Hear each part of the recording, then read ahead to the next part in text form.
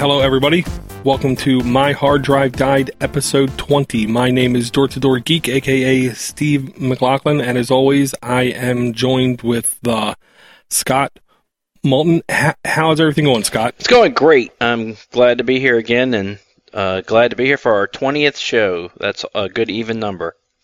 Oh, very, very even. Now, it's already been, I believe, 3 months since we talked. And something tells me you've been very busy. You know, it stays pretty busy. Things, on my side, some things are slowing down because of the government sequester right now. Government basically putting a hold on all spending and all money. That's like 70% of my client base teaching classes and doing stuff. So that part has slowed down quite a bit just while we're waiting on the government to kind of pull it together. And I don't think it's going to be fixed for another month or so because there's this whole thing coming up in October where the Republicans are trying to shut down the government and Obamacare. And, I don't want to get all in the politics and everything. And then there's a whole thing of these truckers who are apparently really pissed off at the United States and the government and that nobody's doing anything.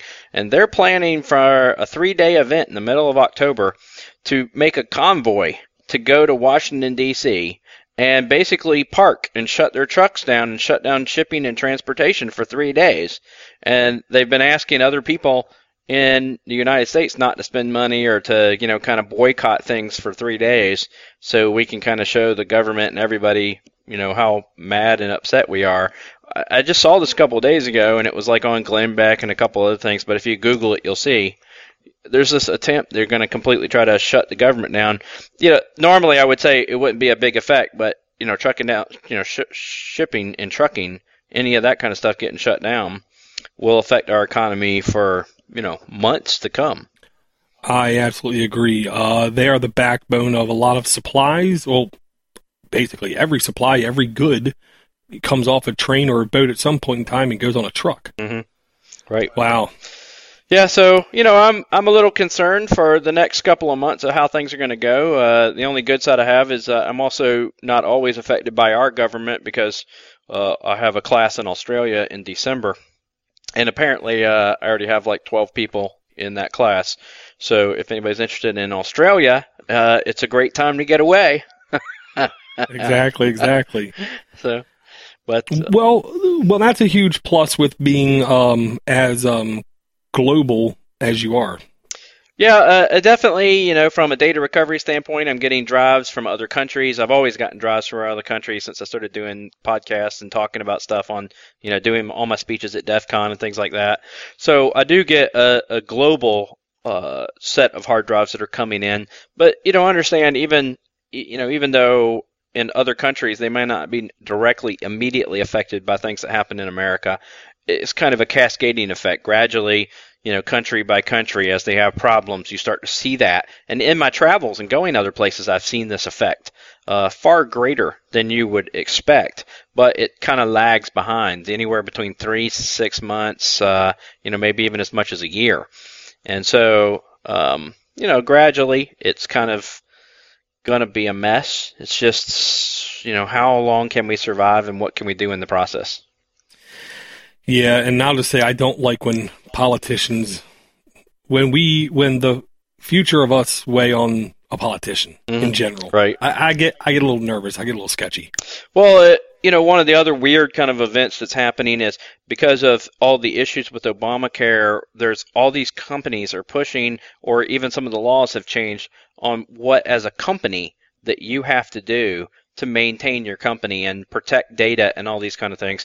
So it's becoming more of a thing now, even doing data recovery, where I'm starting to get, letters that people want you to sign for HIPAA agreements or, business affairs and things like that are, pretty strict pieces of material as opposed to the service that I've just been doing all along, if that makes sense. Yeah. So these are going to be complicated events that it kind of seems like they're forced down to small businesses that make it so that a small business might not even be able to easily take on some of these events for bigger companies. And, that's a whole new event, too, that I've not seen in, not just in data recovery, because data recovery, I've been doing that for like 13 years, but I've owned other businesses for over 25 years now. And it's a different event that didn't occur before, and it seems to be blamed a lot from the Affordable Care Act and what's actually happening there as well. So other repercussions are coming down the line. I just don't know how bad it will actually be over the next 3 to 6 months. Gotcha. Well, here's a little side question. I'm going to assume you like working on hard drives a lot more than you have to worry about business politics. I am not fond of the business politics side. However, you can't run a business if you're not paying attention to those things. Gotcha. Makes sense. It's very difficult. You've got to have some pretty decent, good business sense. One of the only reasons that I am here still today compared to some of the other people, because 2008 was a tremendous problem. People who were in debt and had problems and things like that. I watched competitors in my other businesses get wiped out. I mean, I sold 2 other businesses and did well and got out. But I saw here in Atlanta, we had a whole slew of companies that were doing IT support and competing against my other businesses, which were managed IT services and building servers and doing things like that, and literally just disappear in a very short period of time, going bankrupt and folding. And from a business perspective, even if you want to be a small business, it's very, very important to start planning 3 and 4 months ahead for how you want your business to survive. Rather than buying a TV or something like that, you got to think about your employees, or rather than, going out and, spending a lot of money on, a fancy car or something along those lines. So it does make a difference when you have to be very business oriented and very business minded about your investments, things like that, over time can really affect your business. Yeah, don't want to go too far into business, but I will say it does seem like one of the popular terms I'm now hearing is runway. You have to have enough runway in order to outlast downtimes. And by runway, they essentially mean money in the bank. You calculate your expenses based on how many months. We've always done this prediction from that standpoint of how long you can actually last with your money in the bank, and what your expenses and your hard fixed costs are, and then what your soft and flexible costs are, and then what you can and you can't control. And so runway effectively is taking all those calculations into effect to see your fixed costs and your flex costs, and how many months out you would actually be living off of just what's existing in the bank account, in the hopes that you can reproduce some income before that actually happens. And so you're right, it's become a hot buzzword that people are using for business stuff. I've been doing it for 25 years, but we just didn't call it runway. Exactly right. Wow, man. So there is definite pluses and minuses when getting into business for yourself, and you've been around long enough. Pretty sure you've seen just about everything that business could throw at you. Well, I would have said so. I've always given health care to my employees and supplied family health care and those kind of things, and we do it per single employee 100%. So we've always covered them for 20 years.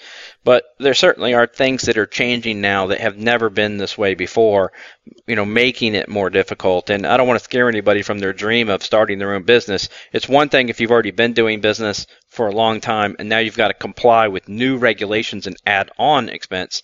Whereas if you're coming into the business world and you're saying, what do I need?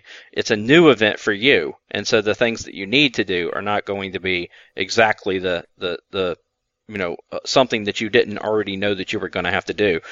So that's really where, even like PCI compliance and things like that, each thing puts a stress on your company and ends up being one of those things where instead of being creative and going off and working on hard drives, that you've got to pay attention to these other events or you can't stay in business. Yeah, it's a definite balancing act. Can I ask, has there been any news or disruptions in the hard drive business itself? I haven't seen a lot of disruptions from that standpoint. Now that there's only 3 hard drive manufacturers left, everybody else has been purchased and bought.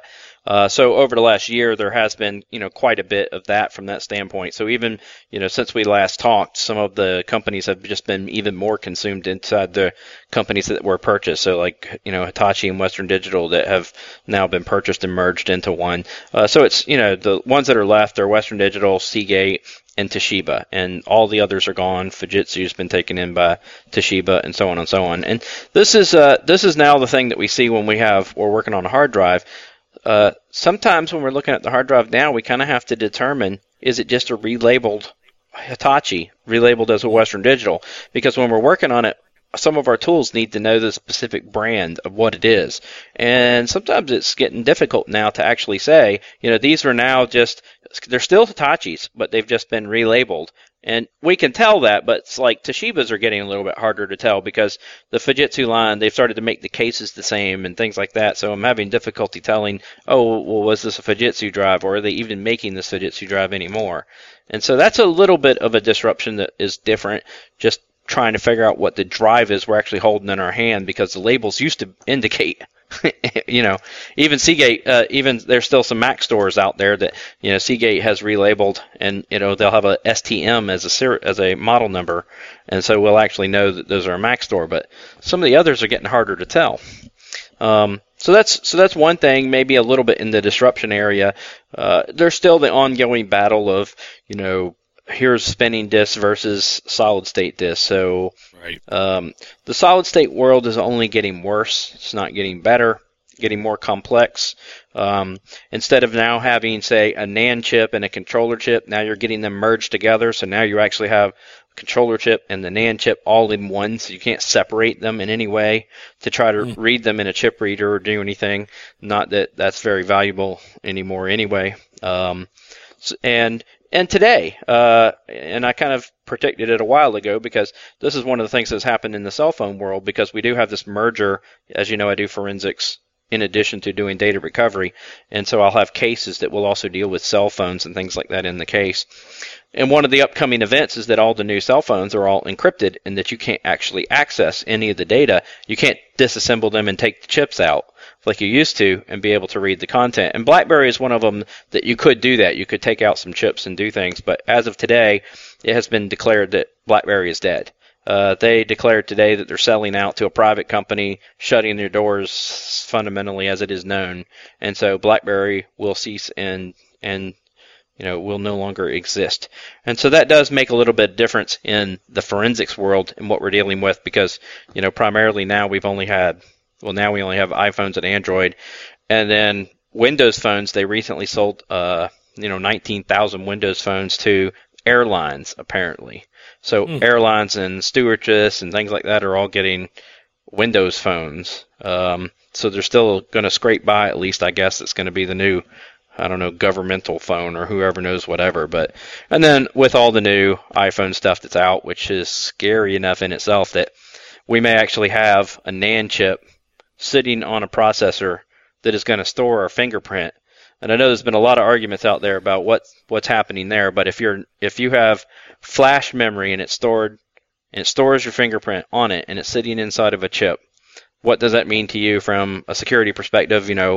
If cops stop you and grab you, and what do they just grab your hand and push it onto the phone and unlock your phone for you?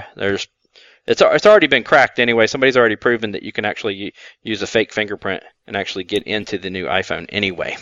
But yeah, I was going to say, I believe it was in Germany.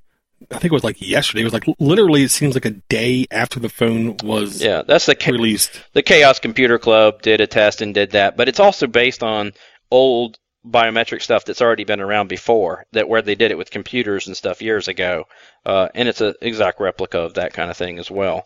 But there's other people trying to figure out. There's a challenge out for somebody who can, if you can suck the data off of the phone, like can you actually suck off a fingerprint and transmit it in some way? Because as Apple is contesting, is that it's sitting on the chip and it never leaves.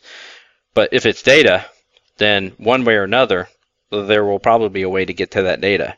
And since Apple's actually complicit in working with the NSA, who knows?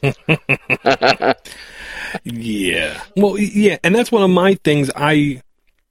With fingerprints, I never understood, is what is getting stored, is it merely a hash representation of certain parts of your fingerprint, or is it an actual quote-unquote fingerprint?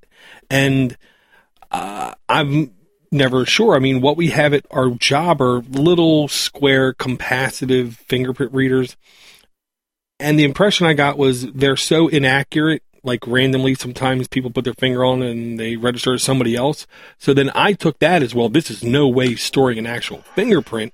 It's just storing like a few features of a fingerprint, but with this iPhone, I have no idea. So even in law enforcement, and there has been instances before where people have been arrested improperly because their fingerprint, and it's not often, but it happens, because they only test something like 7 points of your fingerprint.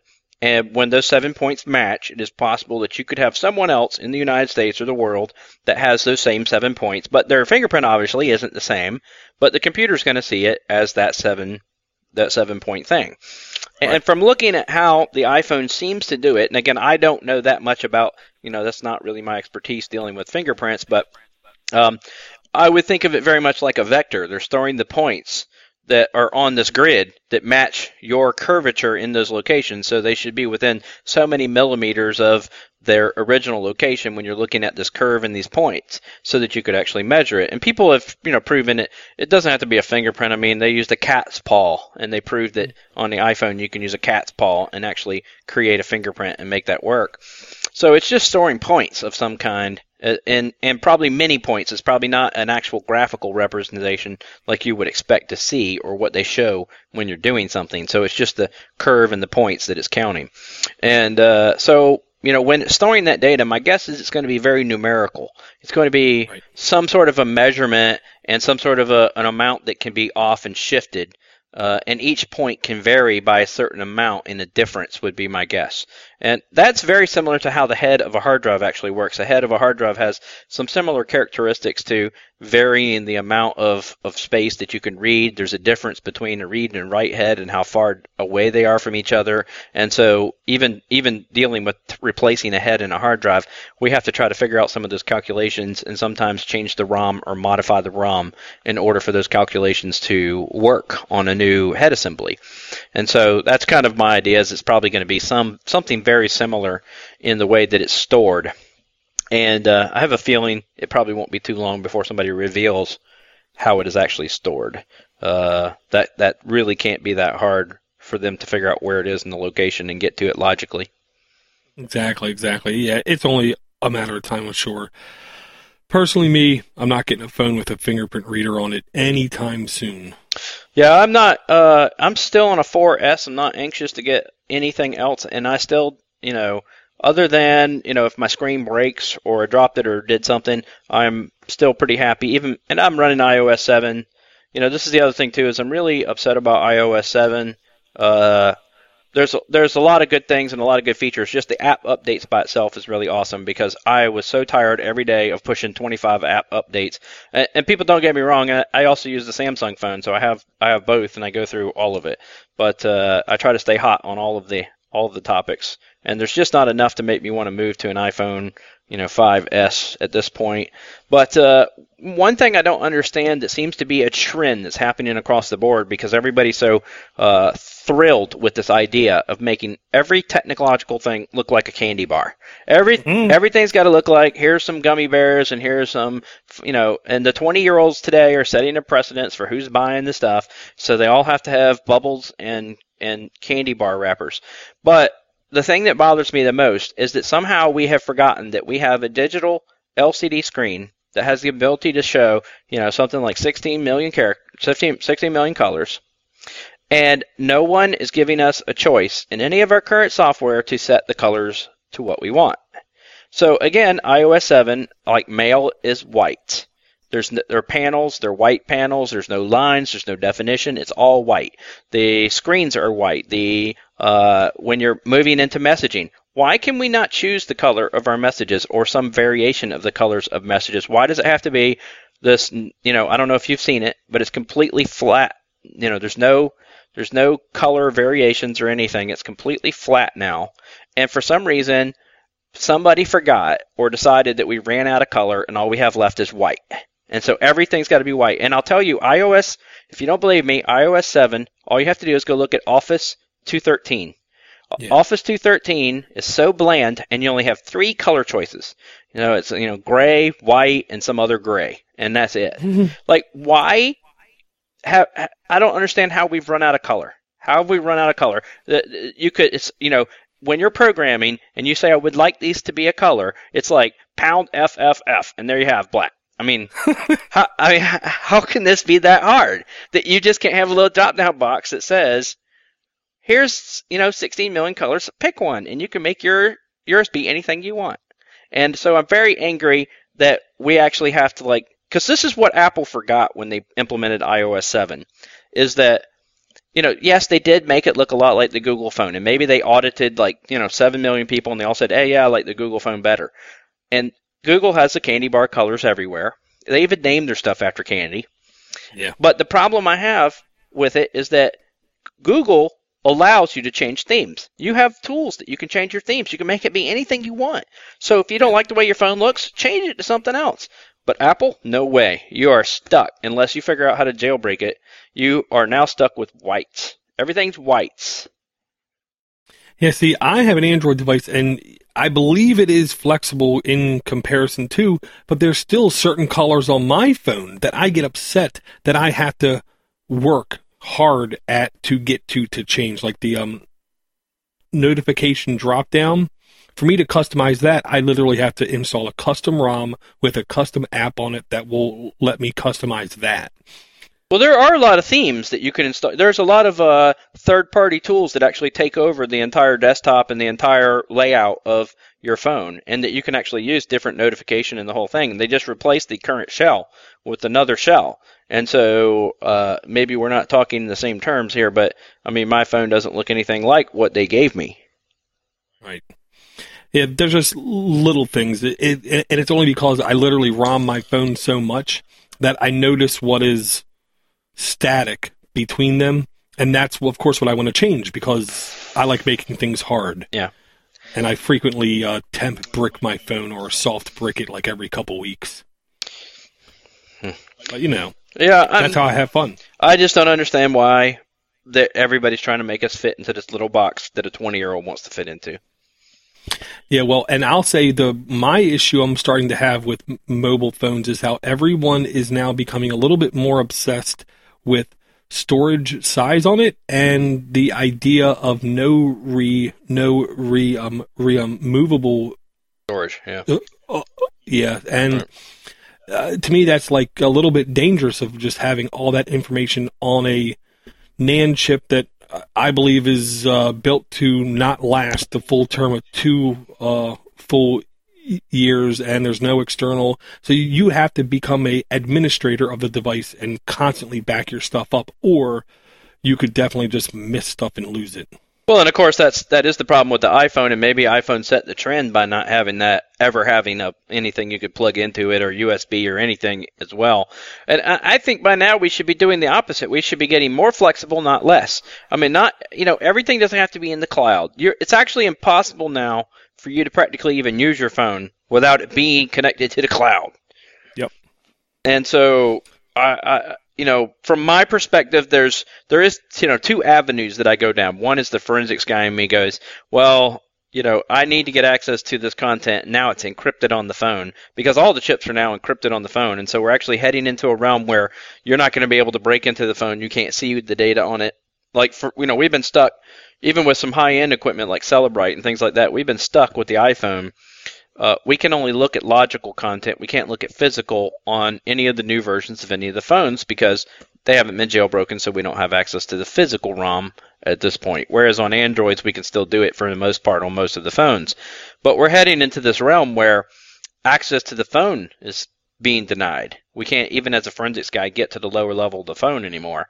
And so luckily there is data in the cloud, and that's possible that we can actually go get that, examine it, review it, because as a data recovery guy, I'm going to be stuck on these phones to where physical means nothing. Scary, very, very scary. Yeah, I use BitTorrent sync on my Android device, and I have certain directories synced with my home computer, and because of that, I'm using in excess of 20 gigs a month on my mobile plan. But I have unlimited data, so who cares? Right. I understand. Yeah, and that's still the way it is with the iPhones and stuff. You've either got to buy more storage, or they give you 5 gigs free that you can back up your phone or do whatever. But I don't know. It's just like we're always chasing to manage the device at this point. It's almost gotten bad enough now where you're actually spending your time managing where your icons are and what things look like on your screen. It's just getting absurd at this point again. And we've dropped all the complexity that we had with computers and other stuff. I think computers are even less used than they ever were. People are using pads and other devices more often. But that is kind of my concern, is the storage direction that people are going. Even though we have, some of the things can take storage chips that go up to like 64 gigs, that would normally be an exFAT SD card or an SDXC card, but nobody's taken advantage of the ability for you to actually have one file that is of that size. So for instance, when you're making video or you're doing something, it's still knobbing it off at either 2 gigs or 4 gigs, even though you got 64 gigs of space. It segments the video and segments the content as if you were still using some old technology, as opposed to exFAT, which allows you to have one large file. And things like that are starting to get annoying, where they haven't done the proper upgrades and they're not making certain things available. And so we're doing more and more management than what we ever needed to do. Gotcha. Well, we talked about big mobile drives on like phones. Now I have a question. I just saw recently, it seems like USB 3.0 thumb drives are starting to become a little bit popular, and their price is starting to come down a little bit. Is the core technology different for you in dealing with those, or have you not had them come in yet? Fundamentally from the data recovery side, there is no real fundamental difference. The layout, the chips, the way things are. What they've done is they've changed how they communicate. So you're getting that higher speed when you're trying to actually use them in a device or something along those lines. So, but the wiring at this point hasn't changed. I will tell you on SD cards, as time goes on, we're at the last rev of the current SD cards. The next one already has new wiring. They're actually going to change the way that the chip actually communicates with your computer. So we're back to, we need a new connector, we need a new device to plug in our SD card or something like that. So as we move into the next one, to be able to communicate with them better, it's going to be a new wiring scheme. But on thumb drives, still currently, the process for repairing or fixing or looking at the thumb drive has not changed yet. We can either move the chips over to another similar device, or we can actually try to hunt down what is broken on the device itself, try to resolder chips or try to resolder the pins, things like that. So those parts are still exactly the same. They haven't changed. Gotcha. That's good. Yeah. Ever since you told me about the SD cards, I'm just waiting, because I know it's only a matter of time before I'm going to have somebody say, I'm trying to stick my SD card in, but it won't work in my new computer, because it's a new drive. Right. Yes. Yeah. That's definitely coming down the pipe. And then, briefly, as even you and I talked about right at the beginning of the show, that there is this new announcement of new hard drives that are going to be super thin, so they can put them in tablets instead of using solid state. The one that we looked up was the Seagate one that said they're going to be 5 millimeters thin, so that it can fit in a tablet instead of trying to continue to use a solid state drive, I guess. And the fact that they're going to be 500 gigs is the point, I guess. That seems like that was what their plan was. So for those of you who haven't seen that, just look up the Seagate 5 millimeter drives. You'll see a 500 gig drive that's super thin, so that it can supposedly fit in Android tablets and other devices. But this is one of those things where things have changed enough there where, I don't know if it's a good idea. I don't know if in my tablet, that even considering the fact that a drive might spin up, now granted, for those of you who don't know how the cache works on these things, they'll give you, a certain amount of solid state mixed with the drive. And then that cache actually is duplicating what's actually happening on the drive, so that it doesn't need to spin the drive up for the most commonly accessed things that you're going to do. So if you want to watch a movie and it starts the movie, it may move that to the cache, and so it'll be on flash. And so once it's done reading it and it caches it in cache, it will be sitting there, and it won't spin the drive up. So you may not have to worry about the drive spinning up while you're watching this movie or doing something. But in theory, you still have this problem, which is movement with a hard drive that's spinning, especially in a tablet and things where you're changing direction or you're throwing it in your bag and you don't know necessarily when it's going to spin up or when it's going to spin down. Those are definitely detrimental to the device. and could have some loss, at least from that standpoint. Yeah, exactly. That's my concern. I mean, the idea of the cache, honestly, has to improve, I think, overall life. But me personally, being a tech, I would think if I get one of these things, I would not move it around much, just because I would think, every time I move it, and if it is spinning up, I'm going to lose a little bit of data, or I have the possibility of damaging something. But I don't. I'm one of the guys. I mean, I abuse everything. Like I told you, I use 20 gigs a month in my data. I don't know if I need a 500 gigabyte drive in a tablet.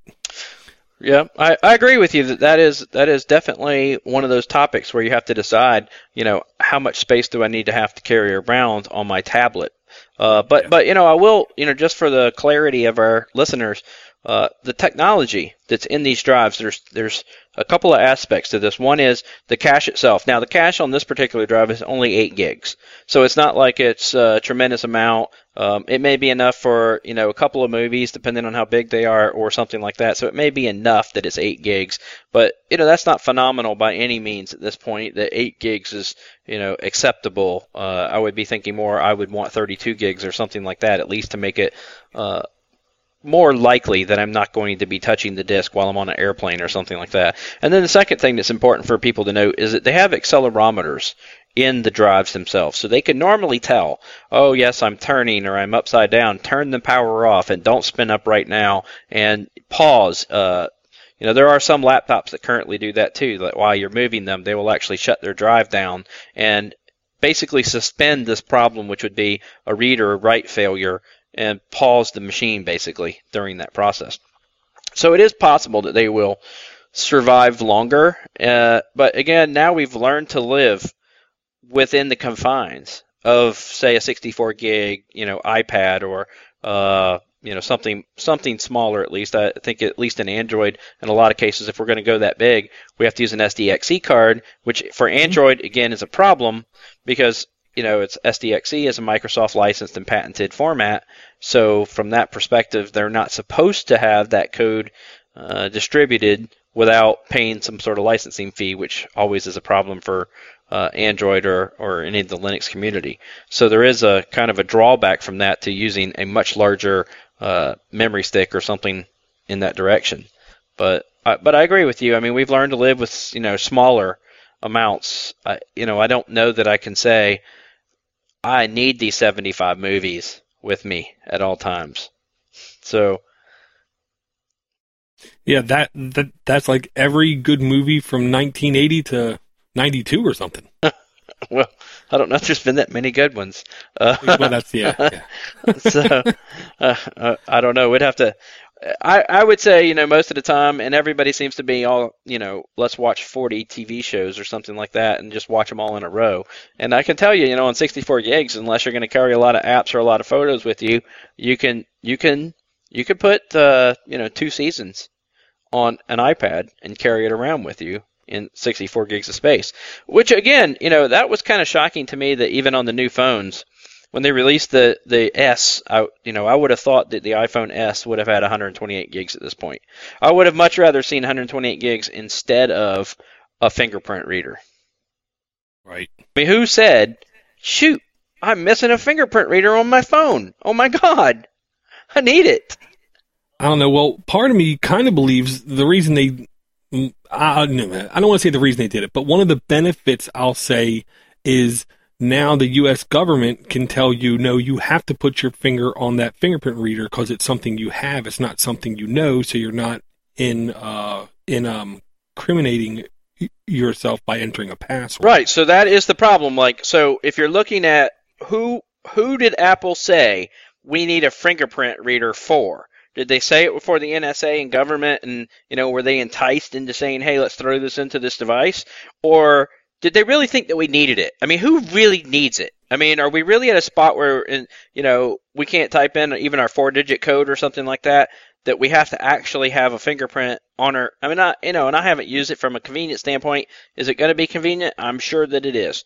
But from my own thought process, I don't want to use it because of that very reason. I don't want to be in a police station somewhere and they go, oh, well, we would like to see what's on your phone, and just hold out your hand. you'll be forced to give, like you would your DNA or something else, you'll be forced to give up something that may inherently, cause you more difficulty or more problems. Not saying that I'm storing anything on my phone, but you don't know what country you're in. And like, I'll give you an example just as an idea. So, there's a lot of pictures online where people are making jokes about certain things, and you may see, cartoons where you see, Fred and Wilma doing it or something like that. Well, there are some countries that porn, even with cartoons, is illegal. It is possible that you could have a picture on your phone from Facebook or something that you've already gathered, or even was floating by in Facebook or something like that, that ends up, when you're looking at forensics tools, you're not always looking at all the pictures as they exist in their source. You're looking at pictures that were carved out. That's why physical is so important on a phone or doing forensics or on a solid state drive. You're carving out pictures and photos from things that have already been deleted or already been let go. And you may not know where they came from anymore either. And so if you're in a situation where, okay, now you're just going to hold out your hand and here's your fingerprint, then you may be incriminating yourself while you're traveling or doing something. Okay. Well, I'm not going to lie. I thought I knew what you meant when you were saying physical on the phone, but I don't think I follow what you're meaning by that.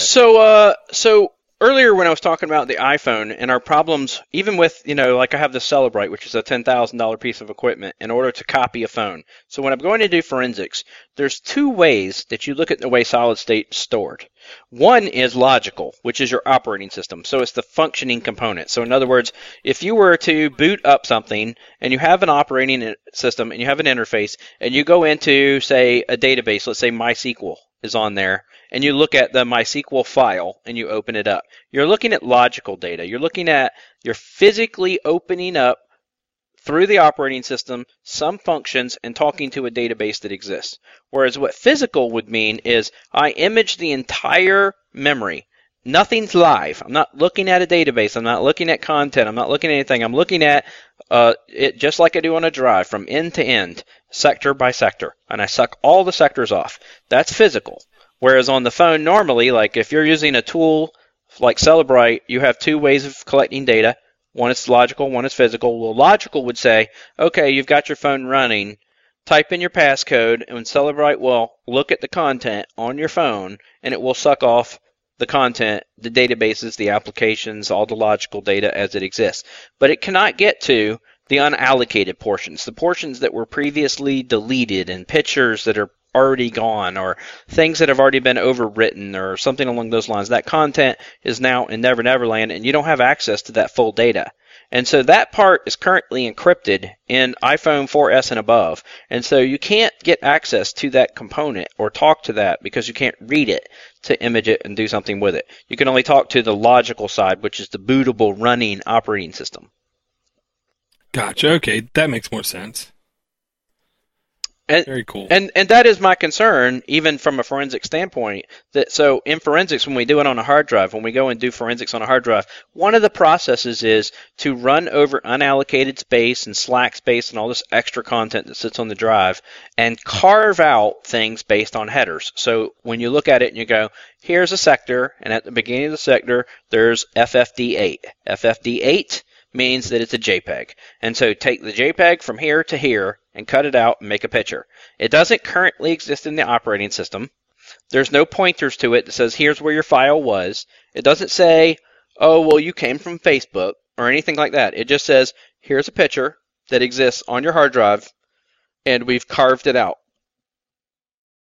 Gotcha. That's like out of context material. It is completely out of context, but also understand that many times people are charged with conduct that is of that nature, where they may not be able to determine where it has come from. And certainly if you're traveling and you're, similar to TSA or something like that someplace, and again, I'm not trying to disparage anybody who's in law enforcement or anything like that, but privacy rights from my perspective, we do have a right, at least to a certain extent, to protect ourselves. And, those are the kind of things where it's difficult to say, well, it's kind of the old thing. It's like, do you let somebody search your car? It doesn't matter what they find. There might be something there. No evidence is better than any evidence. Yeah.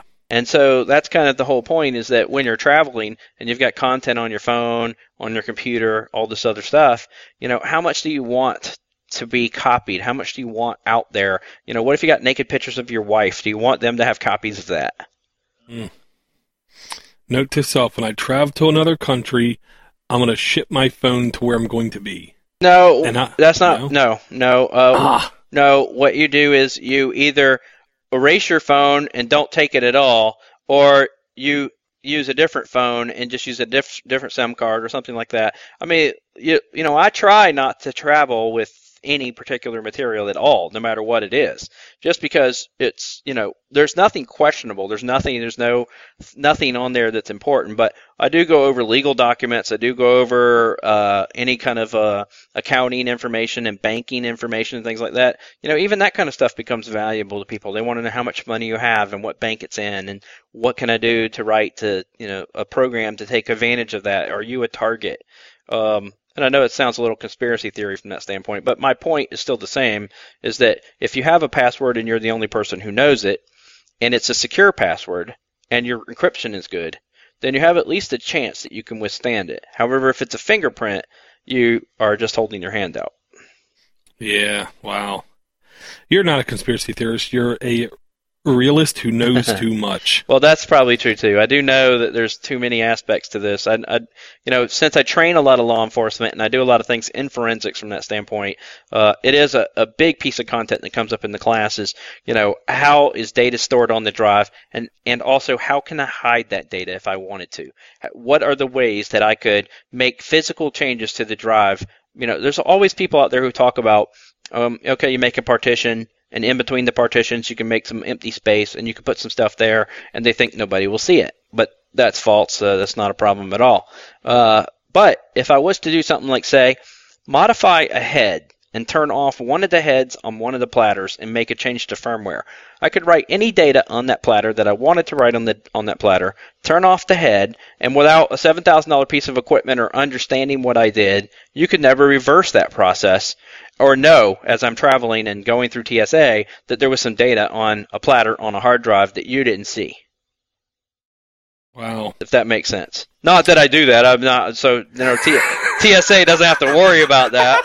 But I'm just saying that's one of the things in class that comes up a lot is, how do you modify this firmware? How do you actually go after this piece of data? And what is it that I don't know? What if I am TSA, because TSA has been in my class, what if I am TSA and I'm looking at a hard drive and I'm imaging it? Is there a way that I could possibly tell? And there may be. There certainly are some things that I go over in class that it is possible that you can actually see the change, know what the change is. You may not be able to access that data at this point easily, but knowing that it's there might be half the battle. Right. Very ingenious, I'll say.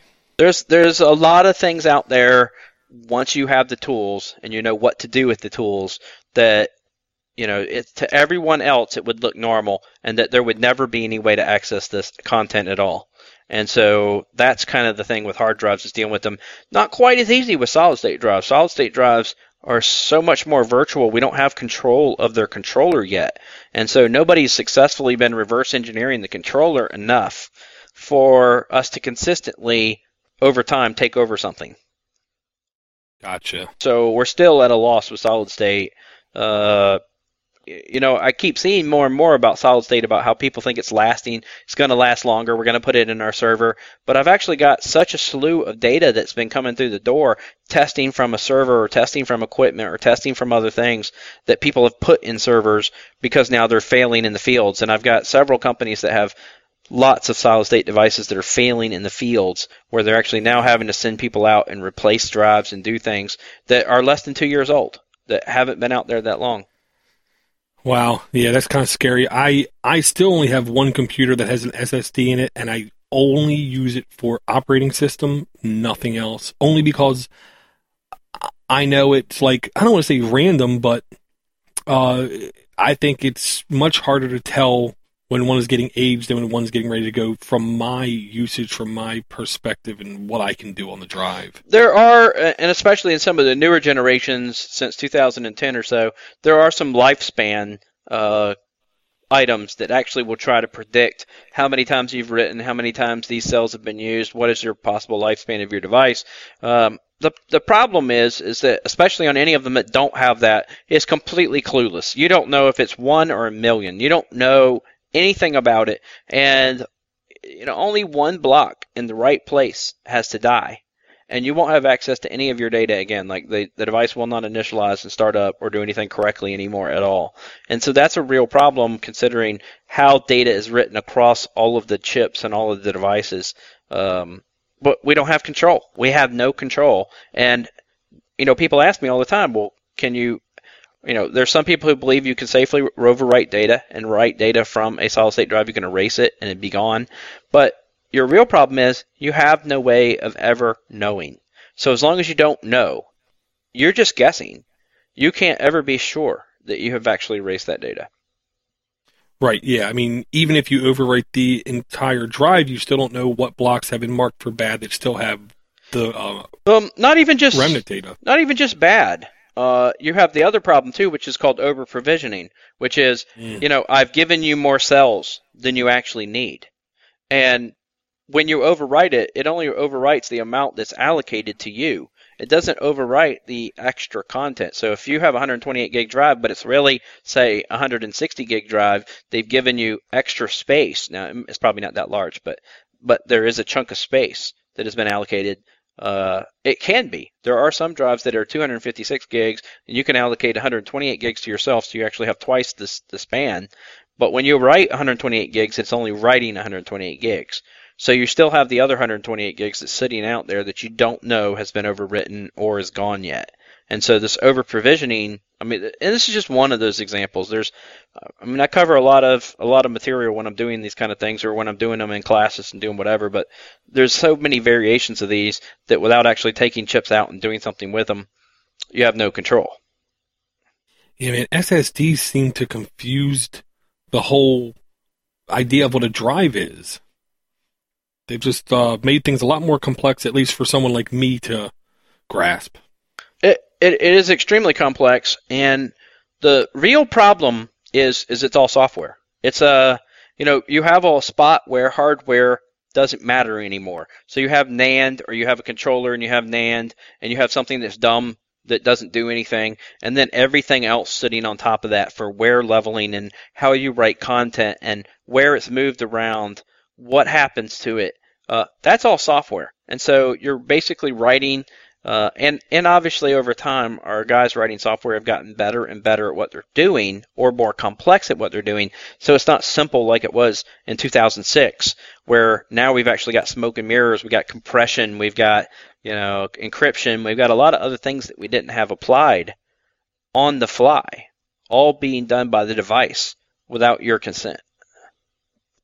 Wow.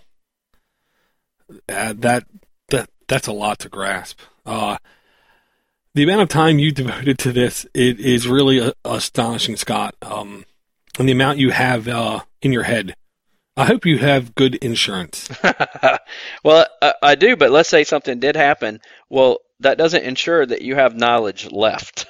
Yeah, true. So it's kind of not important, I guess. If I die, I won't care. Gotcha. Well, I know you just had a couple classes. Can I ask how did they go? I did. I had a class. So in between our last talk and this one, I've been to Australia again, and then I had a class in Santa Cruz, California. And Santa Cruz is a beautiful place. I really loved it. And other than making it affordable for me to figure out how I could live there, it definitely is a beautiful place, and I enjoyed it greatly from a standpoint of being there after hours, lunches, things like that. Not that we have a lot of time when I'm teaching. There's not a lot of extra time, 12-hour days. But it went well. It was a lot of new material. I'm covering a lot of new stuff, and I have a new class that is completely different. We are doing a one-off class that is probably going to be, and maybe the only time we ever do it, in November. I have my partner in Australia. His name is Zoran, and Zoran is one of the brightest guys I have ever met in file systems ever. And he actually is behind the scenes on a lot of things that people know, like CCE and things like that. So he's published and done a lot of the reverse engineering material on NTFS and file systems and EXT and HFS Plus and things like that. And so our plan has been, we wanted to put together a file system class that was different than anything else that any other forensics people had taken.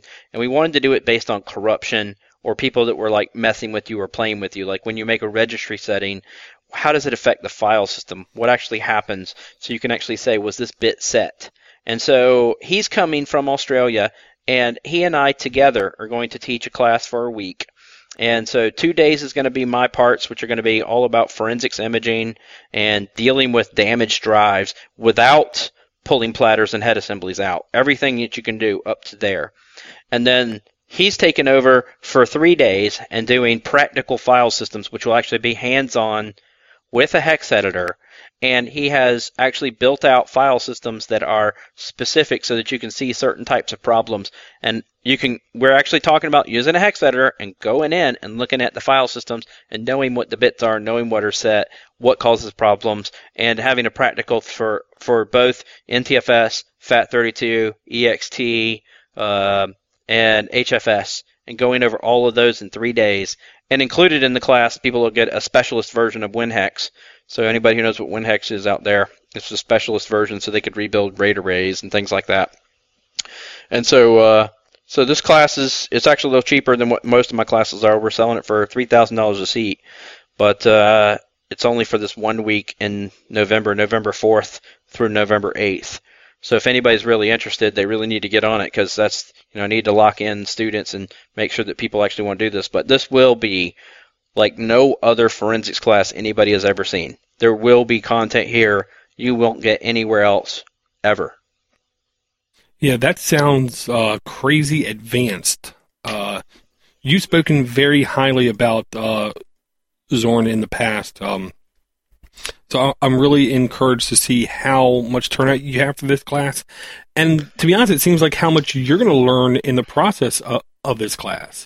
Yeah, both me and Zoran, we learn from each other. We have great respect for each other, and we each are specialists in our own field. And even though it sounds high level, our whole point is to bring people who might not know how to do this and want to know how to do this. And cool. I'm not going to say it won't be, it won't kill your brain, but our whole point is to try to bring people along, because it is our belief that no matter what classes or what you've taken out there, or any of the other stuff that you've done, that nothing's really being done properly, and it's not really to the extent of what most people are really looking for and trying to understand. And so we're trying to bring people along. Just like I do in my data recovery class, I take people who are beginners all the way up through advanced, and there's something for everybody in the class. And I just want to make sure everybody actually gets a chance to get some hands-on and get these kind of things. And we're trying to do it for a decent price. It's really hard right now with the economy as bad as it is, and most government organizations can't put somebody in a class. But I'm really hoping that we get enough to bring it and make it happen, because this is already September, so I don't have that long for us to actually fill this class. Well, when was the projected date for that one? It is November 4th through November 8th, and then right behind that class in the next week, because it's there's 2 weeks that we're reserving back-to-back, but you don't have to be in both the classes or whatever. You just pick what you want. But my data recovery class is going to be the second week. I'm also going to be working with Zoran on the imaging side and actually trying to explain to people what happens when you're dealing with damaged drives and how you can do a forensics image properly without, there's a lot of people out there using tools to do forensics images right now, and they don't really realize that what they're actually doing, it'd be easy for somebody like me to completely destroy them in court or do something, because there's no way for them to know that they've actually properly imaged the drive. The tools aren't giving you the right response, and there has not been any real changes in forensics imaging in 20 years, and there's no push for these vendors to make a change. But the drives themselves, while you're imaging, can change data. They can physically mark things bad, change data, and what you are imaging, you do not know, has been modified. And so I've heard people testify, yes, I've I've imaged every block on this hard drive, and they're testifying that they have done that, and they're wrong. And they also don't know that they've actually made a change to the drive, and that they don't know what the difference is. And there's other things like SMART and other stuff that are interacting with them. But it's my opinion that forensics imaging is being done wrong, and it's incorrect, and nobody's making any goals to make any changes because that's not sexy to these companies. Companies making tools, that's not a big seller for them to say, well, yeah, we knew this was a bad block, but you just have to accept the zeros. Well, I don't know why zeros are acceptable. That's ridiculous to me. Don't even know. They're not even telling you what the error was on the drive. Even though the drive tells you what the error is, they don't store it. Or they don't say it in any way. They just say, oh, this was zero. But there are times that you're imaging a drive, and a sitener can actually be marked bad while you're actually imaging the drive, and the drive doesn't tell you, and the software doesn't tell you. It doesn't fill it with zeros, and it's wrong. That's scary. That's really scary, actually. Yeah, this is all going to court. Well, right. This means their evidence is all wrong, but people are testifying that this is what it is. And the problem isn't so much, there's one thing if this occurred and you knew that it occurred. It's one thing to say that. It's a whole nother not to have a clue it even happened. And so, I really appreciate most of the time when I am actually going up against somebody in court that has never taken my class or has not taken any of this information because no one else knows it. And it's easy for me to discredit them fairly quickly because they don't know enough information about how the tables store the data to even have the discussion on the stand. Gotcha. Yeah, and I just accidentally did an image search for WinHex. Yeah, I have no idea what I'm looking at. The closest thing I can give an example to it is I remember somebody doing a Xbox hack, and they had to take a drive and open up a hex editor and do something to it that I couldn't even begin to comprehend, but they said this is what you had to do to make it work. So when you're looking at this, and if anybody else wants to just Google WinHex and take a look, most people have seen a hex editor. They know, one set of rows, 16 bits over here. Here's this, and this is the layout. And you got, 16 bytes in hex that are going to be laid out for you, and then you'll have your ANSI information on the right or your text information, your representation. But one of the things about WinHex is that it's more of a forensics tool, more of a operating system tool than just a hex editor. Most hex editors just point at a drive. Here's some bytes that you can make changes to. What this tool does is it parses the operating system itself. So you can actually go and look in, and it'll even highlight things. Like if you go into an MFT entry, you can actually highlight something. It'll tell you what part of the MFT that it is and what cluster it's associated with and what file this record is associated with. So you can actually say, while you're looking at a file, where is its record? What goes with it? And so it also allows you to customize things. There's a thing to build templates. So you can actually say, well, I've never seen this operating system before, but here's something I want to do. And you can build a template that has the outline of what you want. And then this tool will follow that outline and will represent that data to you in a way that makes sense. So it'll modify itself. Gotcha. Yeah, I'm a big fan of templates whenever I can use them. Yeah, definitely for this kind of stuff. And Zorin has his own templates for some of the stuff that he's doing. And so some of that will be included in the class. So anybody, just like you said, if, from day one, you sitting in the class, if Zorin was talking to you, he would explain it in a way that you could actually understand what these bytes are, what they're for, why they're there, and how you find them, and how you correct something in the file system. Awesome. Absolutely awesome. Very cool. Just getting a couple links here for the notes. And I'm finding very good information on x-ways.net, which I believe is the company behind this. Yes, Xways is the company. Awesome. Absolutely awesome. Yep. And they have, because Xways has two products. Basically, they have WinHex, and they have 3 different versions of WinHex, and then they have one called Xways Forensics. And Xways Forensics is actually the forensics tool that can index and do all kinds of stuff that you do with other forensics tools. And it's one of the most affordable forensics tools out there. I think it's awesome. It's a fantastic tool, and it can really add a lot of power to people who are used to using Encase or FTK or some of these other things where, those tools obscure so much from you that you don't really have good raw access to your data, whereas WinHex and Xways Forensics will give you a tremendous amount of ways to communicate with your content and see it the way that you want to see it. So it gives you power in the raw form. Very cool. Yeah, and it sounds like it's like one of those things where if you don't know about the tool, you don't understand why this is the quote-unquote correct tool to use. That's job. That's true, and I'll definitely say, doing data recovery, it's an awesome tool. There's a lot of things that you can do in data recovery that you can't do easily with any other tool. And in forensics, it is, again, one of the tools that you just go to, because when you're looking for records and looking for things, it can give you information that you just have a lot of difficulty finding in some of the other automated tools. I'm not, again, saying anything bad about any of the other tools. Encase, and I have licenses for all of them, and I use all of them. But Encase and FTK both have their place, and depending on what you're going to do, there may be some speed or some power associated with them. But I would say in the raw format, I can always get to the data quicker using Xways. Gotcha. Yeah, and that's, I'll say, what my benefit. I always try to look for the most efficient path and doing it right. And it seems like when I get knee deep into a task, there's really only one or two tools that I can pick from. So yeah, there's again, it might be one of those things too where you don't always know these tools are out there. If you were trying to do something specific and you did not know what Xways does and you hadn't been using it for years, the other thing is too is I know that there's a lot of tools that are very complex when people open them and they look at them and they go, I have no idea what this does. And that is the way it is in data recovery too. We have some tools, and I do some training on them, like a DeepSpar or PC3000 or the Atola.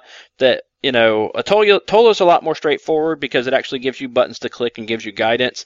Both the DeepSpar and the PC3000. If you open a PC3000 and you're trying to look at firmware or do something, unless you've been trained on what to do with it, it is completely obscure. Like, you have no idea what this means. And the guys who originally wrote this tool were Russian, and so when some of the buttons don't always translate, I was looking at one earlier today, and the button was Russian in the bottom right-hand corner. I have no idea what it said.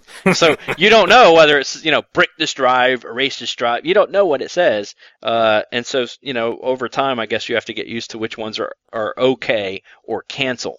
And so it's kind of a weird tool from that standpoint, but there are a lot of these that are like that in the data recovery world as soon as you open them. But I've also found that some easy tools that people, open and they look obvious, they have no idea what's actually happening behind the scenes. RStudios is a common tool that people use for data recovery.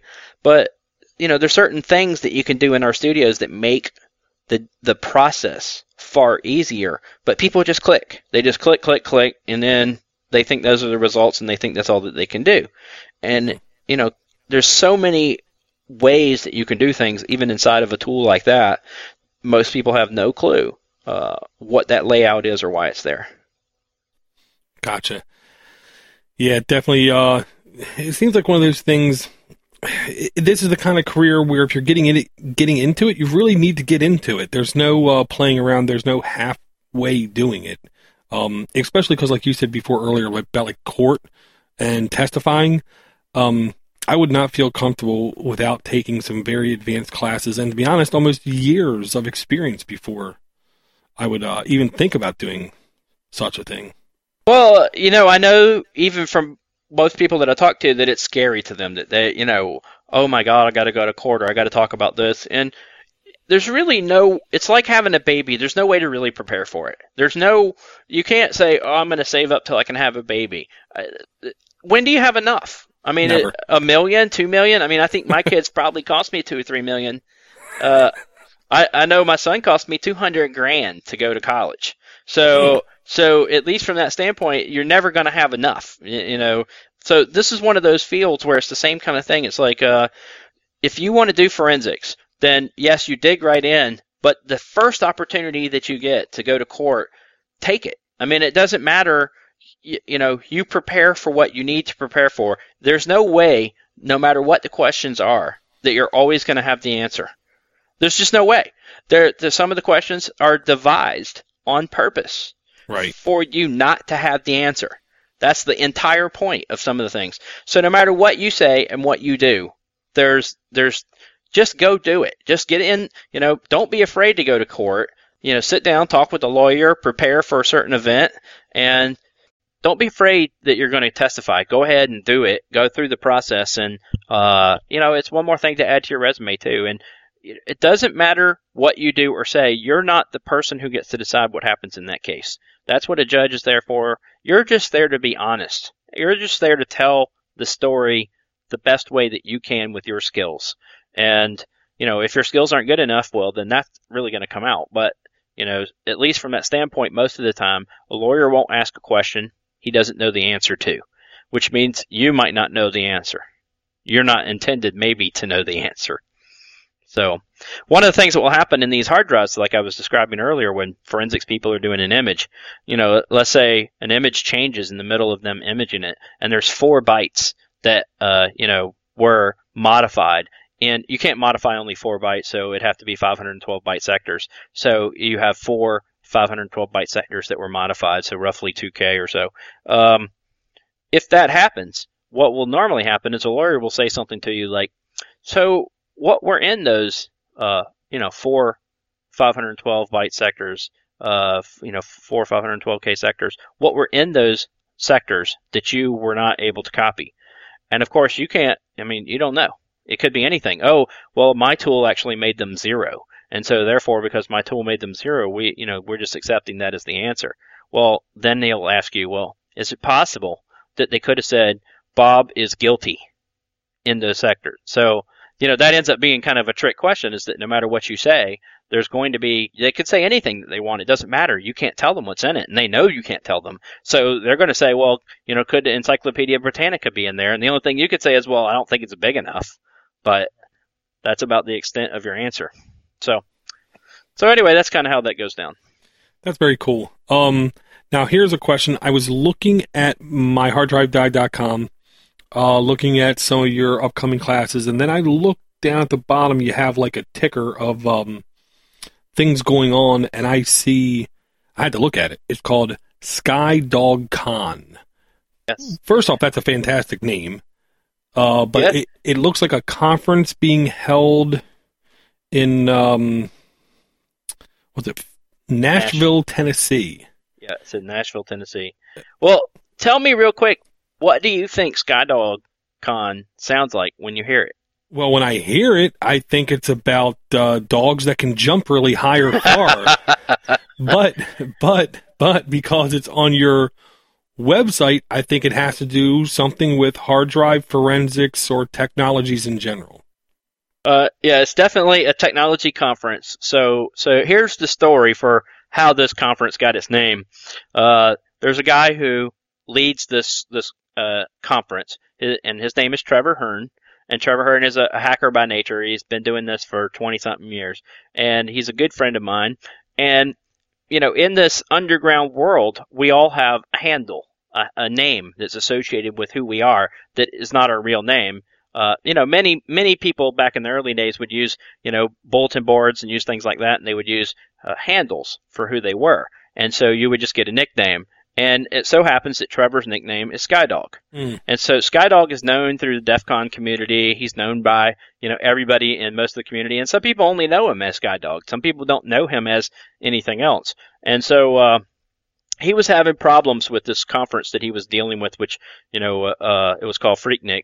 And so he was having these problems with, and it's not the Freaknik that's in Atlanta. There's a Freaknik that begins with the PH, which is about phone freaking. And phone freaking is an old thing that people used to be playing with phones, like blue boxes, black boxes. Captain Crunch. So, yeah, Captain Crunch is. There's a whole nother story about Captain Crunch. I've met him. Anyway, we're not going to go into that story at this point. You people can use Google and find out about Captain Crunch. Mm-hmm. But ultimately, the story ends up being that he's having trouble with this conference and he wants to do something else. And I said, well, why don't you create your own conference? And I said, just so that nobody can take this away from you or nobody else, everybody knows who it is and who it belongs to. Why don't you just call it something like Skydog Con? And so I just kind of made that up and I said, that sounds like a perfect name. No one's ever going to take it away from you and call it anything else because they know you're Skydog. And so that's how that kind of came up. And so Skydog is a person's name that basically he is one of the lead tech guys in the community. He's worked for a lot of different things and done some work for Wired Magazine and a couple other things out there. And so he's running a conference in Nashville in October, and it's called Skydog Con. This is its third year, and they're expecting like 700 people to be there. And I'm going to teach a 2-day class there, and then I'm going to speak at the conference. And so you guys should all go. It's a fairly affordable conference. It's like 85 or 100. I don't even know what it is at this point because I got to tell you, I don't pay when I go to conferences. Well. I typically get in somehow for free or as a speaker or something. So I don't always know prices. But yeah, it's $80 and with a $2 fee from the provider, so that's fair. Okay. Yep. So that's a affordable conference, and it's basically over 2 days, a Friday and a Saturday, or a Thursday, Friday, Saturday, or something. And there's also parties and breakfast and stuff like that goes with it. But it's typically you're going to find some really good speakers. You're going to find some technical details you won't find anywhere else, and it's typically where people go to try out some material that they're never probably going to present anywhere else either. So if you're interested in it, I'll be there. There'll be a number of people there. I'll be wearing a forensic unit hat, so I'll be the one guy. Although I do have some new embroidered My Hard Drive Died hats. So Ooh. I have some new, kind of like your Pod Nuts hat, but I've got one that has the emblem of the My Hard Drive Died on it. Nice. And so I will be giving some of those away while I'm there. I don't have a lot, but I have like 15 or something. So we're going to come up with some questions or whatever and throw them out to people or whatever. Maybe if you walk up to me and ask me for one, I'll have one to give you. Awesome. Yeah, I'm taking a look at it now. The one suggestion I'll say is don't tell people to tell you a passphrase to get a hat because I'll never remember the passphrase. You won't give any out. That's fine. I don't normally do that. Usually it's, hey, come up and say, I heard you on Pod Nuts and give me a hat. There you go. Very cool. And that is October 23rd through the 27th, Nashville, Tennessee at the Hotel Preston. Yes. Absolutely awesome. Yeah, and to be honest, I personally like conferences that are smaller just because I feel like I literally can go around and say hi to everybody and talk to everybody. I don't have to miss stuff. Yes, this is that kind of conference. We know everybody there. And, the really nice thing is that it's such a tight-knit group of people that they are willing to share and bring new people in all the time. And, once you're there, you'll enjoy it. There's going to be a lot of activities. I mean, sometimes they have like Lego contests and, hack the box contests or something like that. They'll even have some kind of things like, capture the flag where you use a computer to go see if you can hack into something, and people will teach you. They'll help you do it, and they'll figure out how to do things. But I am teaching a short 2-day class there on hard drive recovery, and it's the most affordable possible way to actually take my class if anybody wants to. But it is a shorter, different version of my class over 2 days to teach you how to do data recovery up to head replacement and platter replacement. So basically all the things you can do, fixing PCB boards, covering things, how the drive works and things like that, that will all be covered there. Very cool, Scott, but you had me at Legos. Lego hard drives. Oh, Lord. Okay. You only need 900 pieces to make that thing work. Exactly. That is awesome. I might have to make one of those, a Lego hard drive. Why not? Because you can. Go for it. Yeah, but to make a circle in a Legos, you're going to need a lot of Legos. Yeah. Well, it depends on how small you can get them. Well, here's one of the beautiful things. I'll say the patent for Legos has been opened. So technically, if you want, you can get a 3D printer and print all the Legos your heart desires. I think Trevor will actually have a 3D printer there. He did a TV show a couple of days ago, and he showed a 3D printer and showed school kids how to use it on the news or something. And so I think he actually has one there. He may be able to print some up for us. Awesome. I think he's got all kinds of stuff. He has a laser etcher that's there, so they can actually cut plastics and etch your laptop and stuff like that. And they'll generally do all kinds of stuff there while they're there. Dude, that's awesome. Okay, hold on. Legos, hard drive forensics, 3D printers, lasers. Now, if I can get bacon for breakfast, that's like golden. There is bacon provided by the conference on the last day, the Sunday. On the last day, you actually have a buffet for the closing ceremonies, usually, and there's lots of bacon. I gotta talk to the wife then. Maybe I can sweet talk her. I don't know. Definitely Come on try. up. Let's go. I Come would. on up. You have no idea how much I would love to. Yep. You can do a live podcast from there. Maybe videotape it and throw the video version up. That would be Like, awesome. Walk around and do it like a TV show. Awesome. Well, you did put a couple videos on Google Plus the other day. I did. I put some clean rooms. I have like 3 videos of infrared soldering and like 30-minute, 40-minute videos of how you actually work on a hard drive in a clean room, and I did one end to end in 2 different videos. So if people are interested, if you go to my handle on YouTube is Superfly Flippin' A, but you can usually find me also just by going to myharddrivedied.com, go to the presentation page, and on the presentation page there'll be a link about halfway down that says YouTube and where my YouTube videos are. And you'll see how to do a clean room recovery from end to end. And so, like I said, it's a good 40-45 minutes in there, and I show the entire process, how I rebuild the drive, and it's meant to be a demo. And so there's 2 of those, and then there's one where I'm actually doing infrared desoldering, and I'm teaching somebody how to take apart a board, a PCB board, a printed circuit board off the bottom of a drive, repair a chip, and put it back on. And so there's a video of that in there as well. Very cool. Superfly Flipping A. That's a lot of syllables. Yes. One day I was actually getting ready to do a thing for DEF CON, and I wanted to come up with something that if somebody hacked it, I would be fine. I didn't care. It's not my main system. It wasn't something else, because sometimes you get attacked. And so Sugar Ray or something was playing on the radio, and I thought, well, for some reason I transposed that into Superfly, and so somehow it became Superfly Flippin' A, which you guys can figure out what Flippin' A is. Mm-hmm.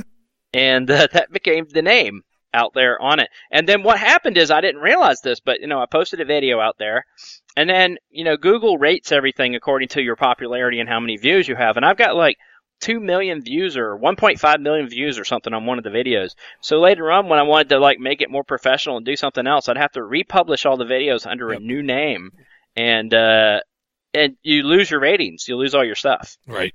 So I just didn't want to do that. So I just tell everybody what Superfly Flippin' A is at this point. But that's not even my underground name or anything. That was just something I made up so that no one would know what it was. And now it's actually made its way into court and stuff like that. Are you? Yeah, it's are you also Superfly Flippin' A? Yes. It's I am Superfly Flippin' A. It's it's something terrible to have to try to describe to a judge. Yeah, I'm Superfly Flippin' A. Dude, that is awesome. It's pretty funny. It's pretty fun. It's a great icebreaker for court. You don't get a lot of laughing in court usually, but you do in those instances. It's pretty nice. It's kind of a distraction. It's a distractionary content. Right, exactly. Take off the edge. Yes, it works. It's pretty good, actually. That is awesome, Scott. Man, I cannot thank you enough for coming out. I know you're a busy guy, and if you can record anything at SkyDogCon, please let me know. I have no problem disseminating it through Podnuts, Twitter feed, Google Plus, every place else, because I'm sure it will be good stuff. Okay, I'll do that. Very cool. Is there anything you wanted to close with or talk about? The biggest things are just, my friend from Australia. It's very important that we try to fill these classes, and I guarantee you that no one will ever be disappointed with the content that we're going to do in this class, that you will learn more than you will in any other class. And that's true of even my regular classes. Every day I get emails from people who have bought my distance learning kits and done things, and that are doing recoveries for business out there, doing them for universities and doing them as a standalone business, that they just say how much money that they've actually made, and they've made far more than I ever charged them. So that's kind of nice. But they send me emails every day, and sometimes they let me send them out to people. So if anybody wants to get copies of those so that they know what it is, so if you're considering buying something or doing something, I appreciate it. That's how I fund all these free videos that I do, especially 3 hours of clean room videos and things like that. But that would be the only thing, that would be the kind of thing that would really help me out if people are interested in those classes. And my friend from Australia who's had me go over there, because I also have another class coming up in Australia in December. So I'm going back to Australia in December for my 4th class in Australia.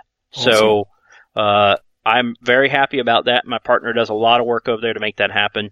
And so I'm just trying to help him out and get something over here so that he can come and enjoy our continent as well. That's awesome, man. So thanks for having me on. And if anybody's interested in anything, myharddrivedied.com. Feel free to email me, even if it's just a question about something. I answer all my emails. Very cool. Thank you very much, Scott. I will talk to you soon. Thanks. Bye.